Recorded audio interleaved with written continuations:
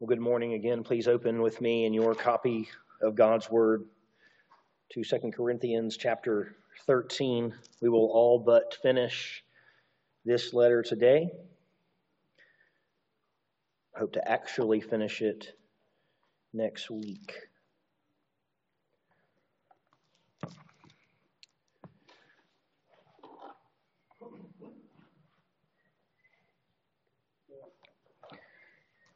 Paul writes, "This is the third time I'm coming to you. Every charge must be established by the evidence of 2 or 3 witnesses. I warned those who sinned before and all the others, and I warn them now, while absent, as I did when present on my second visit, that if I come again, I will not spare them. Since you seek proof that Christ is speaking in me, he is not weak in dealing with you, but is powerful among you. For he was crucified in weakness, but he lives by the power of God. For we also are weak in him, but in dealing with you, we will live with him by the power of God. Examine yourselves to see whether you are in the faith. Test yourselves. Or do you not realize this about yourselves, that Jesus Christ is in you, unless indeed you fail to meet the test? I hope that you will find out that we have not failed the test, but we pray to God that you may not do wrong, not that we may appear to have met the test, but that you may do what is right, though we may seem to have failed. For we cannot do anything against the truth, but only for the truth. For we are glad when we are weak and you are strong. Your restoration is what we pray for.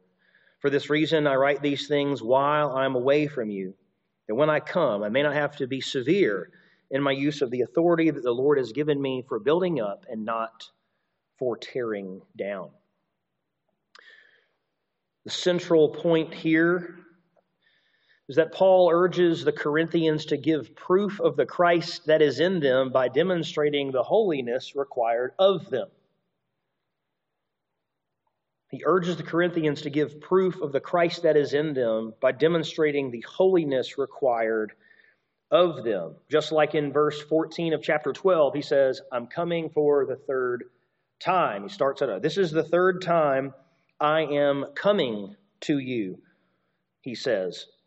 And he says every charge must be established by the evidence of 2 or 3 witnesses. This is the Deuteronomic principle that we've seen again. It is the number of folks mentioned in the second step of church discipline. It is the number of folks required to entertain a charge against an elder. And what this suggests here is this is legal kind of a language. This is something more formal. He is not saying that every time you have something against someone, there needs to be 3 witnesses. No, he's saying, with regard to my coming, relative to my coming for a third time, the charges need to be established by 2 or 3 witnesses, because there is going to be something more formal. There is going to be something like a hearing. There's going to be some kind of church meeting where things are going to go down.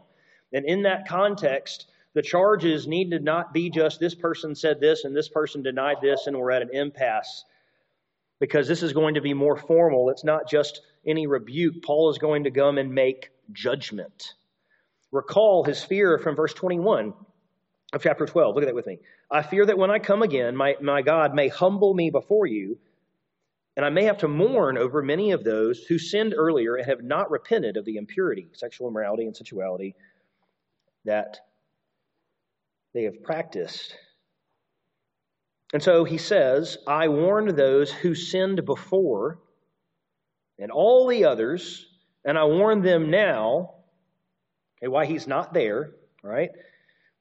"I warn them now, as I did when I was present on my second visit, that when I come again, I will not spare them." I will not spare them. This is kind of the grace up front model. Sometimes I use this with my children.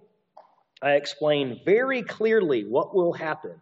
If you do this, this will be the consequences. I promise you, you do X, Y will happen. The grace is the clarity and the upfront nature of this conversation right here. Okay, because after we do X, this will happen. I love you so much, and I just want to let you know the grace is getting up front in here. Paul's saying, listen, I've done this a couple times now.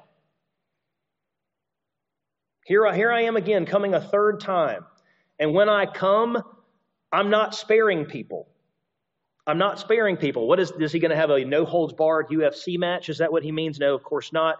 He's going to do what he already suggested in 1 Corinthians when the gathered body came together, and that is he's going to purge the evil from among them. He's going to be kicking people out of the church that he planted and publicly declaring people unbelievers and reprobates. That's what he's doing. That's what he says. That's what he means when he says, I'm not going to spare them. And he adds that he's doing this because of or since. So I'm not going to spare them since you seek proof that Christ is speaking in me. Since you seek proof that Christ is speaking through me of Christ's power in me, as we'll see. And why would anyone think this? What do you mean, since that you're seeking proof? What does this mean? Well, I mean, again, he's already come twice, and the problems are still here. He's come twice. He's written letters.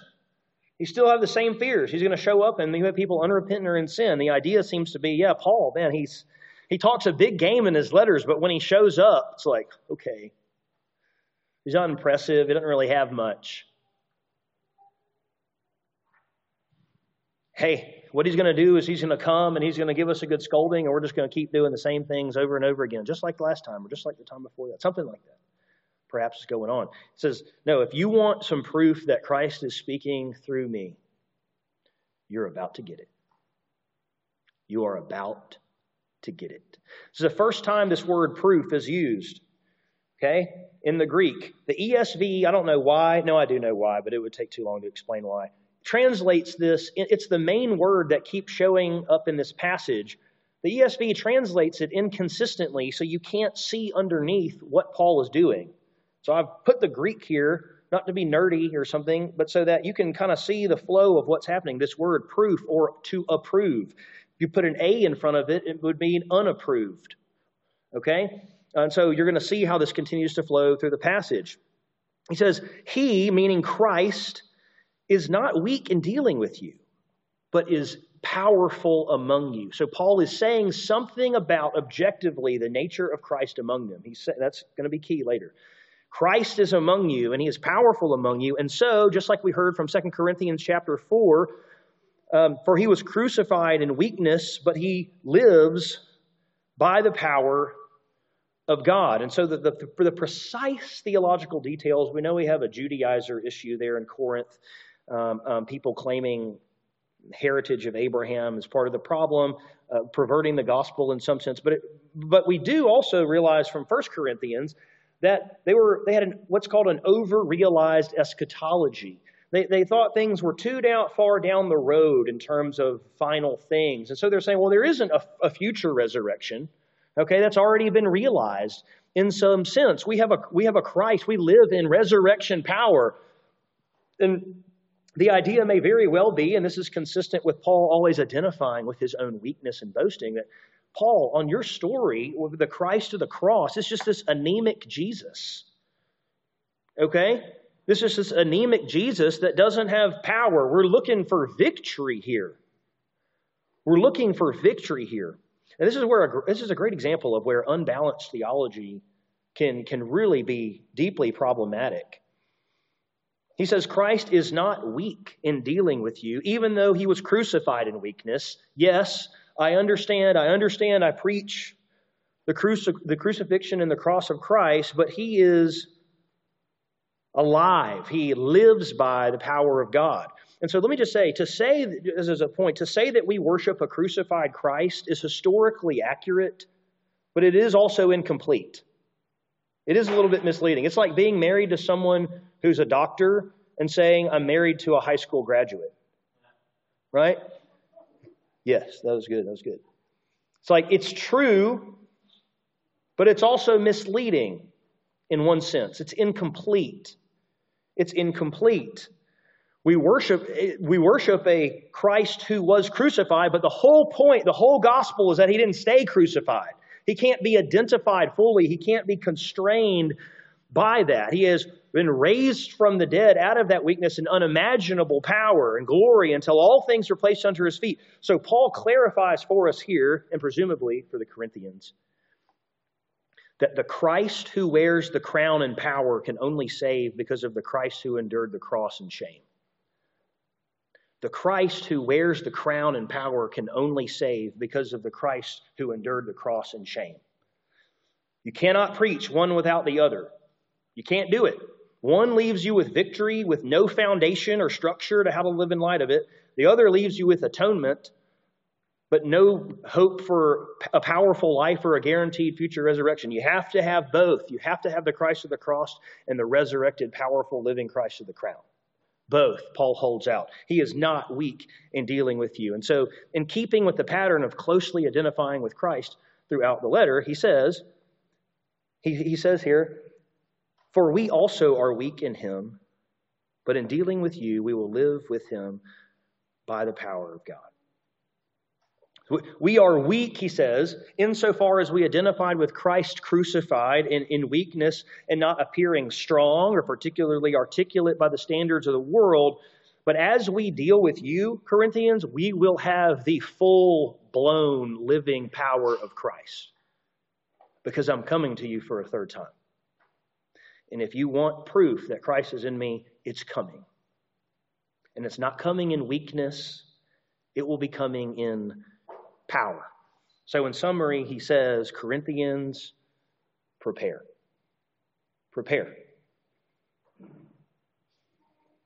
And he transitions here, but he doesn't completely change the topic. You're going to see our word pop back up.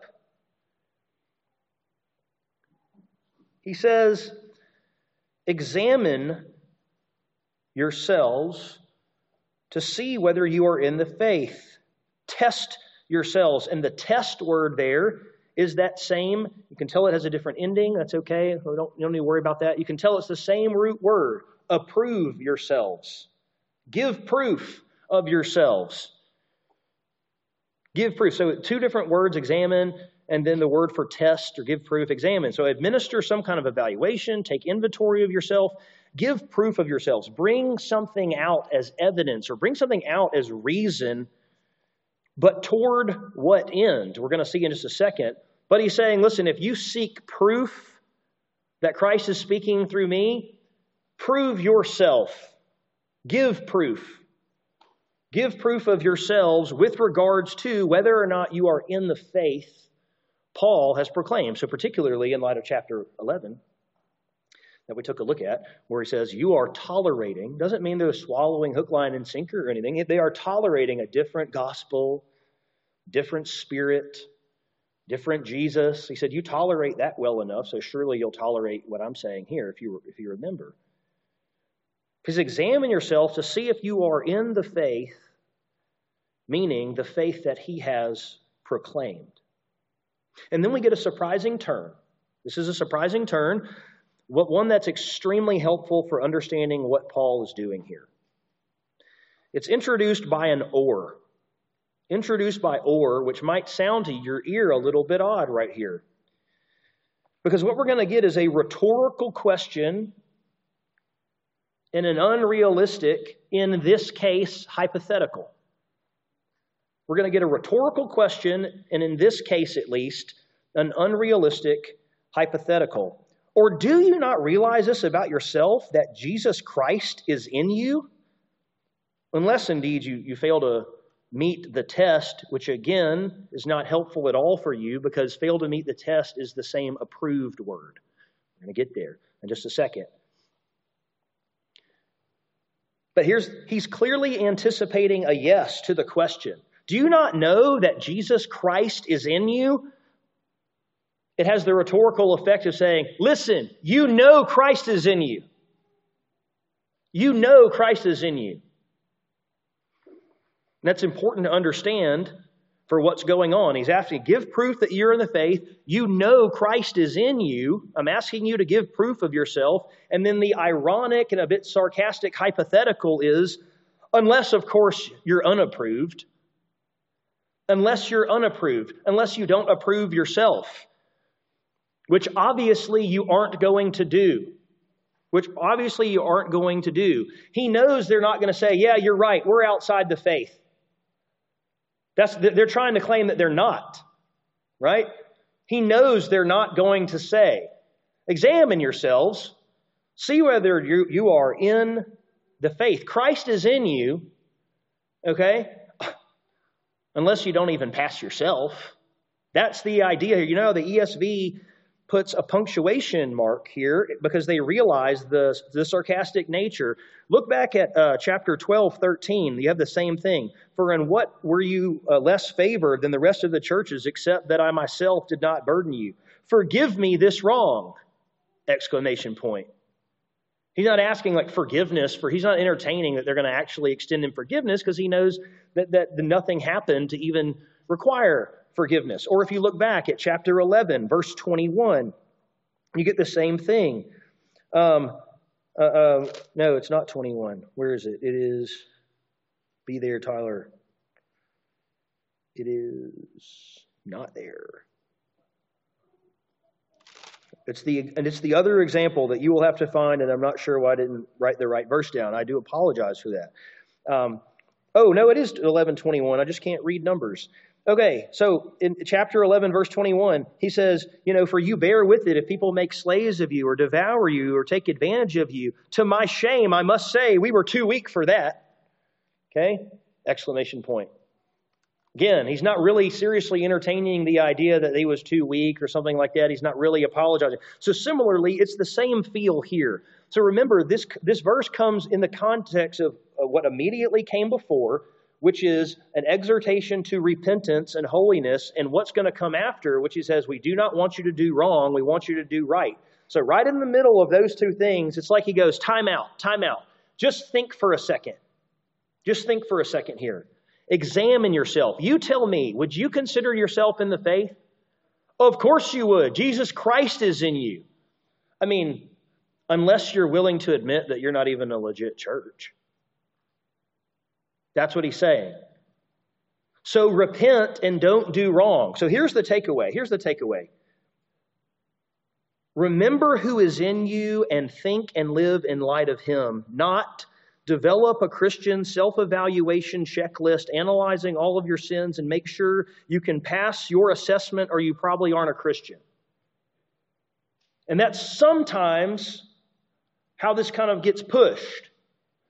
But in the context, at least, and by the way, you cannot totally get away from the idea of examination and self-assessment. He expects them to do that. But in the context of this particular passage, he expects that they are going to affirm that they are in Christ, which is his whole point. He's using that. He's using the fact that they are going to give proof of themselves. They are going to approve themselves to even make his point. So Paul goes on, he continues on, and we're going to see more of the approved language. He says, I hope you will find out that we have not failed the test. Again, same word. Not the test makes it sound like some abstract assessment someone came up with. I hope that you will find that we're not unapproved. Now, why would he say that? Listen, given that I planted the church and I taught you the gospel and that you believe yourself to be in Christ, I certainly hope you're not going to disapprove of us. Why? Well, because you would have to tell a very interesting story about how you could approve of yourself in that case. Right? He's using their confidence to make the point. How could you approve of the faith that you are in? How could you approve yourselves that you're in the faith if you can't approve of the one who brought you the faith, taught you the faith, and planted the church? So I hope you'll consider that we have not failed to meet the test. We are not unapproved. And then Paul turns to exhortation in the form of a prayer. He says, but we pray to God that you may not do wrong. He gives us a prayer for right conduct. We plead to God on your behalf that you will not do wrong. We're praying that you will not sin. We are praying that you will be repentant. That is our prayer. But he clarifies, because of what he's just said already, there's a little kind of parenthetical clarifier. He says, not that we may appear to have, and then here's our word again, been approved or meet the test, as the ESV tragically continues to translate it. Not that we may appear to have met the test, but that you may do what is right, though we may seem to have failed. The idea here, I have it on the notes. The idea is Paul is saying, we want you to do right.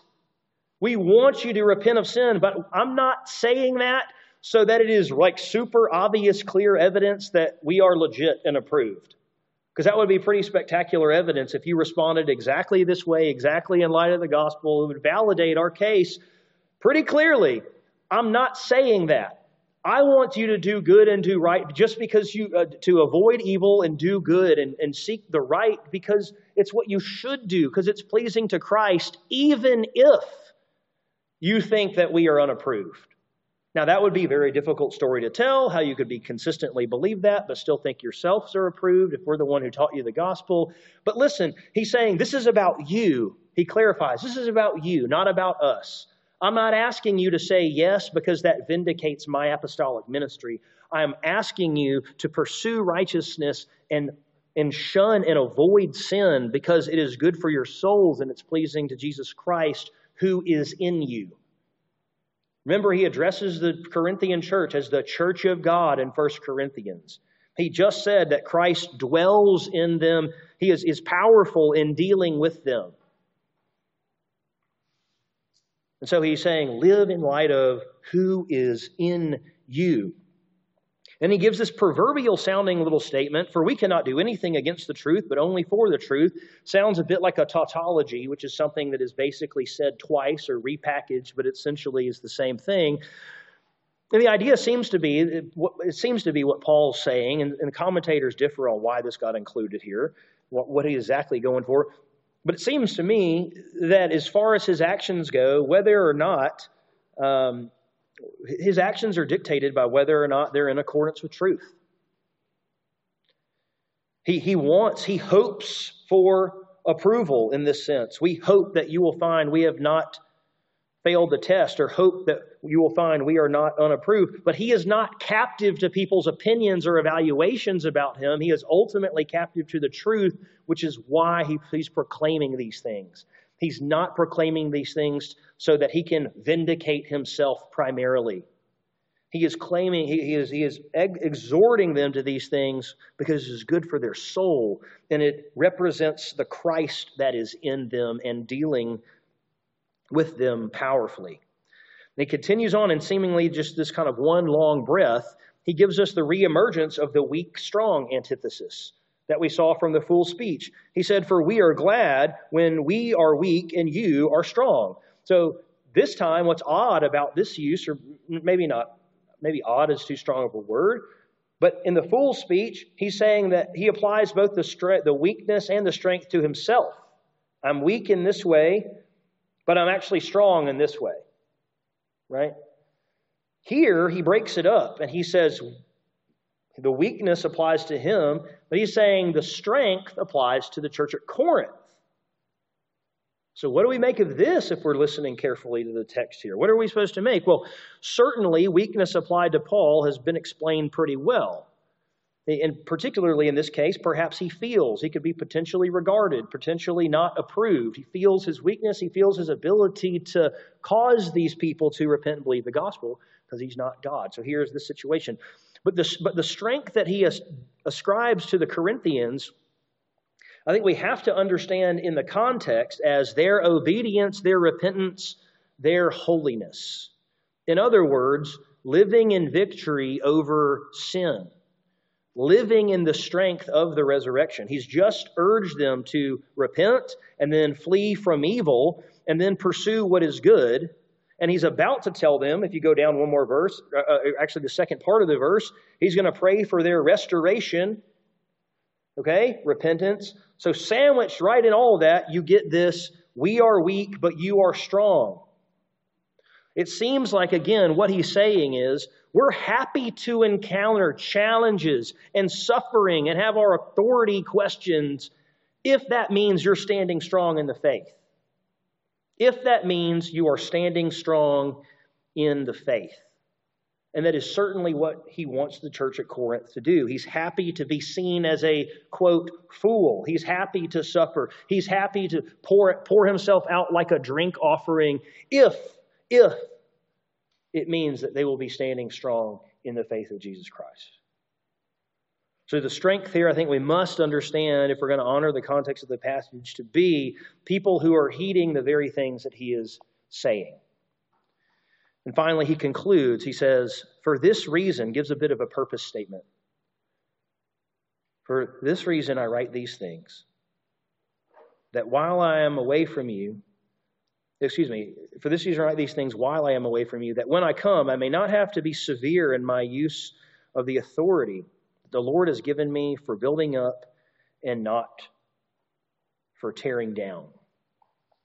He says, I've been pointed here. I've been very direct. I've said things that perhaps could even rub you the wrong way, but I am saying these things so that when I show up, the legit, bona fide, apostolic authority that I have, I don't have to use it to not spare people. I can use it to build up instead. I'm front-ending the grace here. I'm telling you, this is the third time I am coming. I will not spare you. There is hope in the gospel. Hey, examine yourselves even.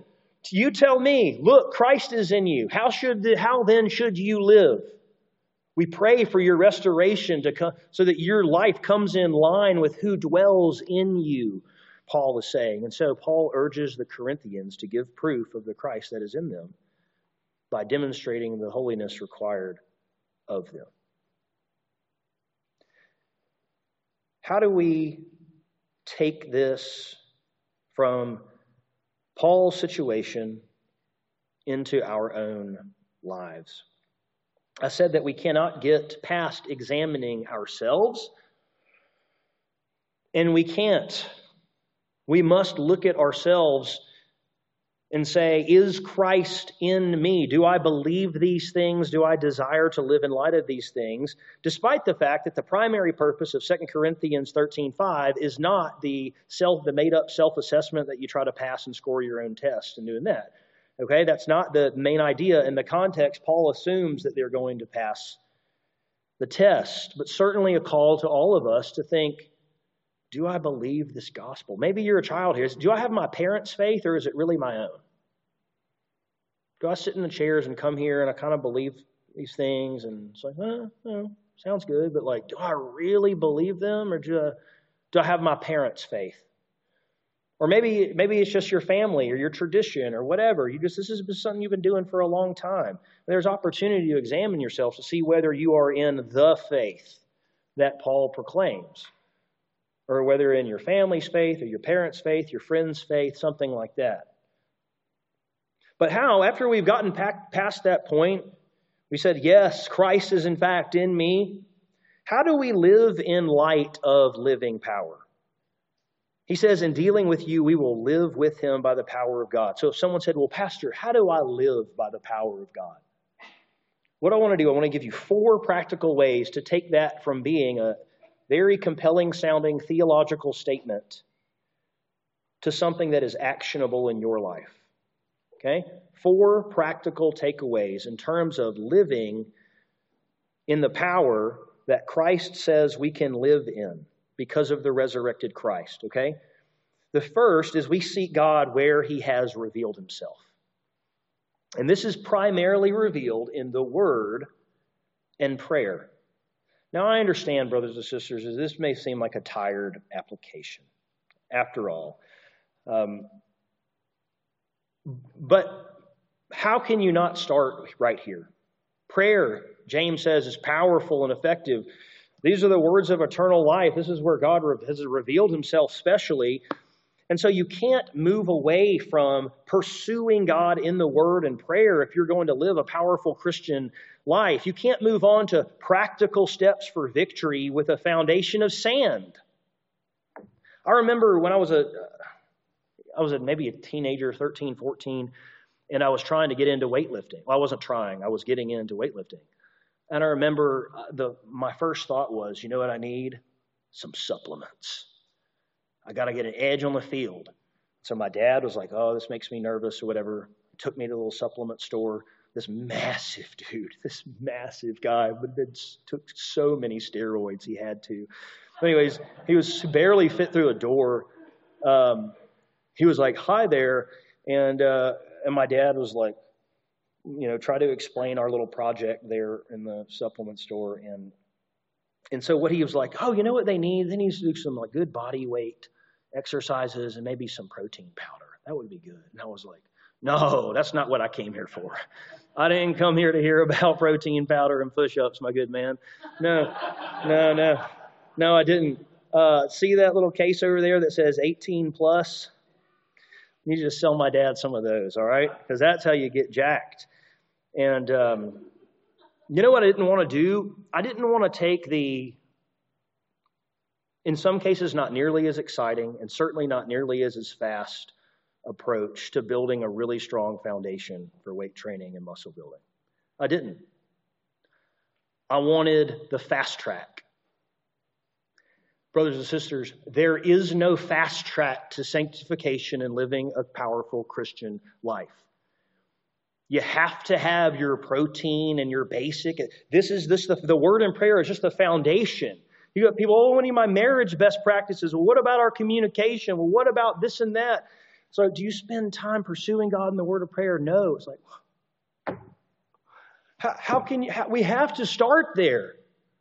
We have to start with the word and prayer because that's where God has revealed himself. That's what's powerful. If you want to live a powerful Christian life, you've got to start where God has revealed himself. You can't just say, I want these other practical little things that give me an edge without a solid foundation. And it's just like an athlete. If you ever watch a basketball player, like really good, really honestly, any athlete, their basics and their fundamentals are so good.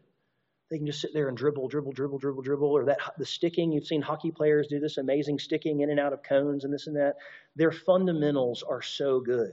They're not just out there working on the trick shots. But because they have such good fundamentals, it allows them to do things that you and I can't do. Because they have such a solid foundation. It's so solid. So number one is, if you want to practically live a powerful Christian life, you must seek God where he has revealed himself. Number two, we stay attuned to evidence of God's working that gives shape to his presence. Evidence of God's working that gives shape to his presence. Sometimes we consider the prospect of Christ in us. Christ with us in power. And if we're honest, sometimes it doesn't feel that way. It doesn't feel like much power sensing is going on. In an amazing passage, Paul says in his first letter to the Corinthian church, he says, for now we see in a mirror dimly, but then face to face. He says, now I know in part, but then I shall know fully, even as I am fully known. And notice, this is astonishing. This is an astonishing little passage, little verse. Notice how Paul parallels in that verse, looking into a mirror and in low light with our current knowledge of God. So even in his own life, he's the one, he's saying we, in his own life, and for a man who literally went to heaven. Remember, for a man who literally went to heaven, 2 Corinthians 12, I was caught up to paradise, caught up to third heaven. The personal daily acquaintance with God falls short of what we're really wanting. He says that's going to be the case. We can make out something that seems glorious. We can remember peaks, powerful personal peaks of that glory. Maybe it felt like God was just right there in the room with us. We can understand facts about it, but we can't know what we are looking at in a way that feels satisfactory to our souls at all points whenever we want it. It's just going to be elusive in this life because we're looking in a dimly lit mirror. That's what he says. He doesn't say there's a prospect in this life of getting a real polished up mirror and a ton of light. In this age, we will know God truly, but we will not know him in a way that completely satisfies our souls. We will always want to know more of God. We will always wonder, perhaps, are we doing something wrong? But what I'm saying is that no verse captures the paradoxical reality that we are guaranteed to not know the presence of God, but to be as acutely aware of, sense directly, feel constantly. That's what I mean. We are guaranteed to not have that in a way that ultimately satisfies us in this life. We long for more. We can remember exceptional moments where that appeared to be the case, but we should remember that our holy discontentment right here is not necessarily owing to any lack of sin or any problem of ourselves. Instead, it is a part of the plan until faith turns to sight. And then we will know fully, even as we are fully known. And so what we do is we press on and we watch God work in our lives as concrete evidence of His presence, love, and power, while our faithful pursuit of God, as we can experience Him now, serves as a purposefully dramatic teaser to our knowledge of God as it will be one day. So the key here is we stay attuned to the evidence of God working, because your feelings of God's presence will lie to you. And this is one of the reasons why. So perhaps the best way to explain this, and I think this is very helpful to remember if you're going to cultivate a powerful life in the presence of God, is the FedEx arrow. Okay? The FedEx arrow. Everyone knows the FedEx arrow, right? Right there? Okay? Some of y'all didn't know the FedEx arrow, apparently. Notice that what is going on that draws your eye, gives clear shape to what's there, even if it isn't obvious at first sight. Even if it isn't obvious at first sight. So what I want to suggest is part of living with Christ by the power of God here is leaning into His presence as evidenced by His working, because our feelings will lie. What is God doing in you and around you that gives shape to, oh, wow, God is clearly with me here, and I'm not purely relying on my feelings as some weather vane or litmus test to see about God's presence. What I'm saying is that for many of us, Christ will show up just like this arrow. We'll say, I don't see Him. And then you'll say, oh, wait. What my eye is drawn to, if I'm thinking about it, will give shape to His very obvious presence. Number two. Number three, we maintain vibrant connection to the body and family of Christ. This one is just so straightforward. God has designed His power to be manifested in the body. He is powerful among you all. And the truth is, isolated sheep get picked off by wolves. They go astray very easily. Are you someone who's known? Are you pressing into this body or some other body? We're not fawning after members here. We want you to thrive in some other church, perhaps. But are you plugged into the body of Christ? Are you known? Do you know other people? Do you have and desire accountability with other believers? Do you get to use your gifts? Do you want to have others help mold you into the image of Christ? Do you want to see and taste gospel forgiveness and redemption actually lived out in front of you as a demonstration of Christ's power? Then connection is non-negotiable. Being plugged in is key. Being vibrantly connected to the body is absolutely required to live a powerful Christian life. And then finally, we seek to live in righteousness. Now, this one might surprise you a little bit. But people who live righteous lives tend to live the most powerful lives in Christ. Let me give the workout illustration again. You put in effort to lift weights or strength train, and maybe you feel good about yourself. Maybe your heart gets healthier, but something else happens too. It tears down muscle, and then that muscle is rebuilt. That's how the whole muscle building process works, right? You tear down muscle, get some protein in there, muscle rebuilds, but it rebuilds just a tiny bit more and a tiny bit more. And guess what happens when you get a little bit more muscle? Well, now you can go lift heavier weight. than you could. And what does heavier weight do? It tears down more muscle. You don't just exercise, you actually get stronger by doing the thing. It actually has effects. And then you can lift more weight. And again, and that tears down more muscle and on and on. So there's the saying that the rich get richer. And in one sense, in the kingdom of God, spiritually, that's also true. You can see that in the Gospels. He who has nothing will even have that taken away. But the strong get stronger. The strong get stronger in the Christian life. And by the way, that doesn't mean that the weak can't get stronger. That's not what it's saying. Let's say as you get strength, there is a exponential snowball effect that you will have. Because when you strive to live righteously, you will develop spiritual muscle memory for living righteously. And like with many other things, once you have some muscle memory in terms of how to react versus not react, how you should think and take your thoughts captive, once you have so much muscle memory, spiritual muscle memory built up doing those things, you can widen the scope of your intentionality to focus on other areas, and some of those elements will just flow out of you because you have ingrained them so long as you have walked forward. And that's really great news, not just as an observation, but because God blesses the righteous. It's clear, Psalm 5:12, bless the righteous, O Lord, cover him with favor as with a shield. There's no theology of the wicked getting covered in favor. About Psalm 37, the law of God is in the righteous man's heart. His steps don't slip.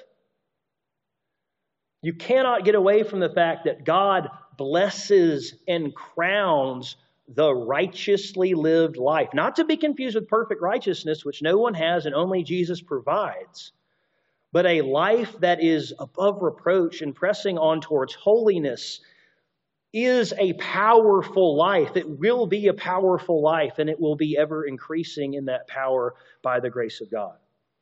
The people who you know who live the most powerful Christian life and have the largest unwavering faiths live in righteousness, guaranteed. They do.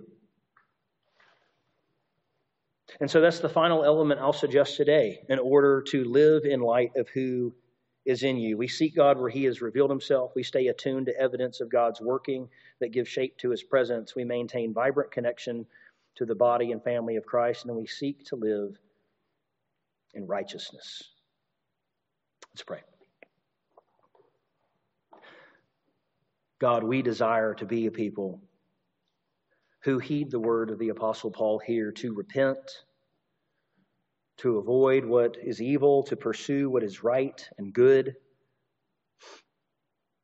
God, only by your grace can we accomplish this, and so we beg for it. We're like Moses who says, show us your glory, so that we can be transformed from one degree of glory to another. Lord, I pray for everyone in this room, even considering these steps. How might they go appropriate some of these things to live in power and victory because of the crucified but now risen and alive Christ?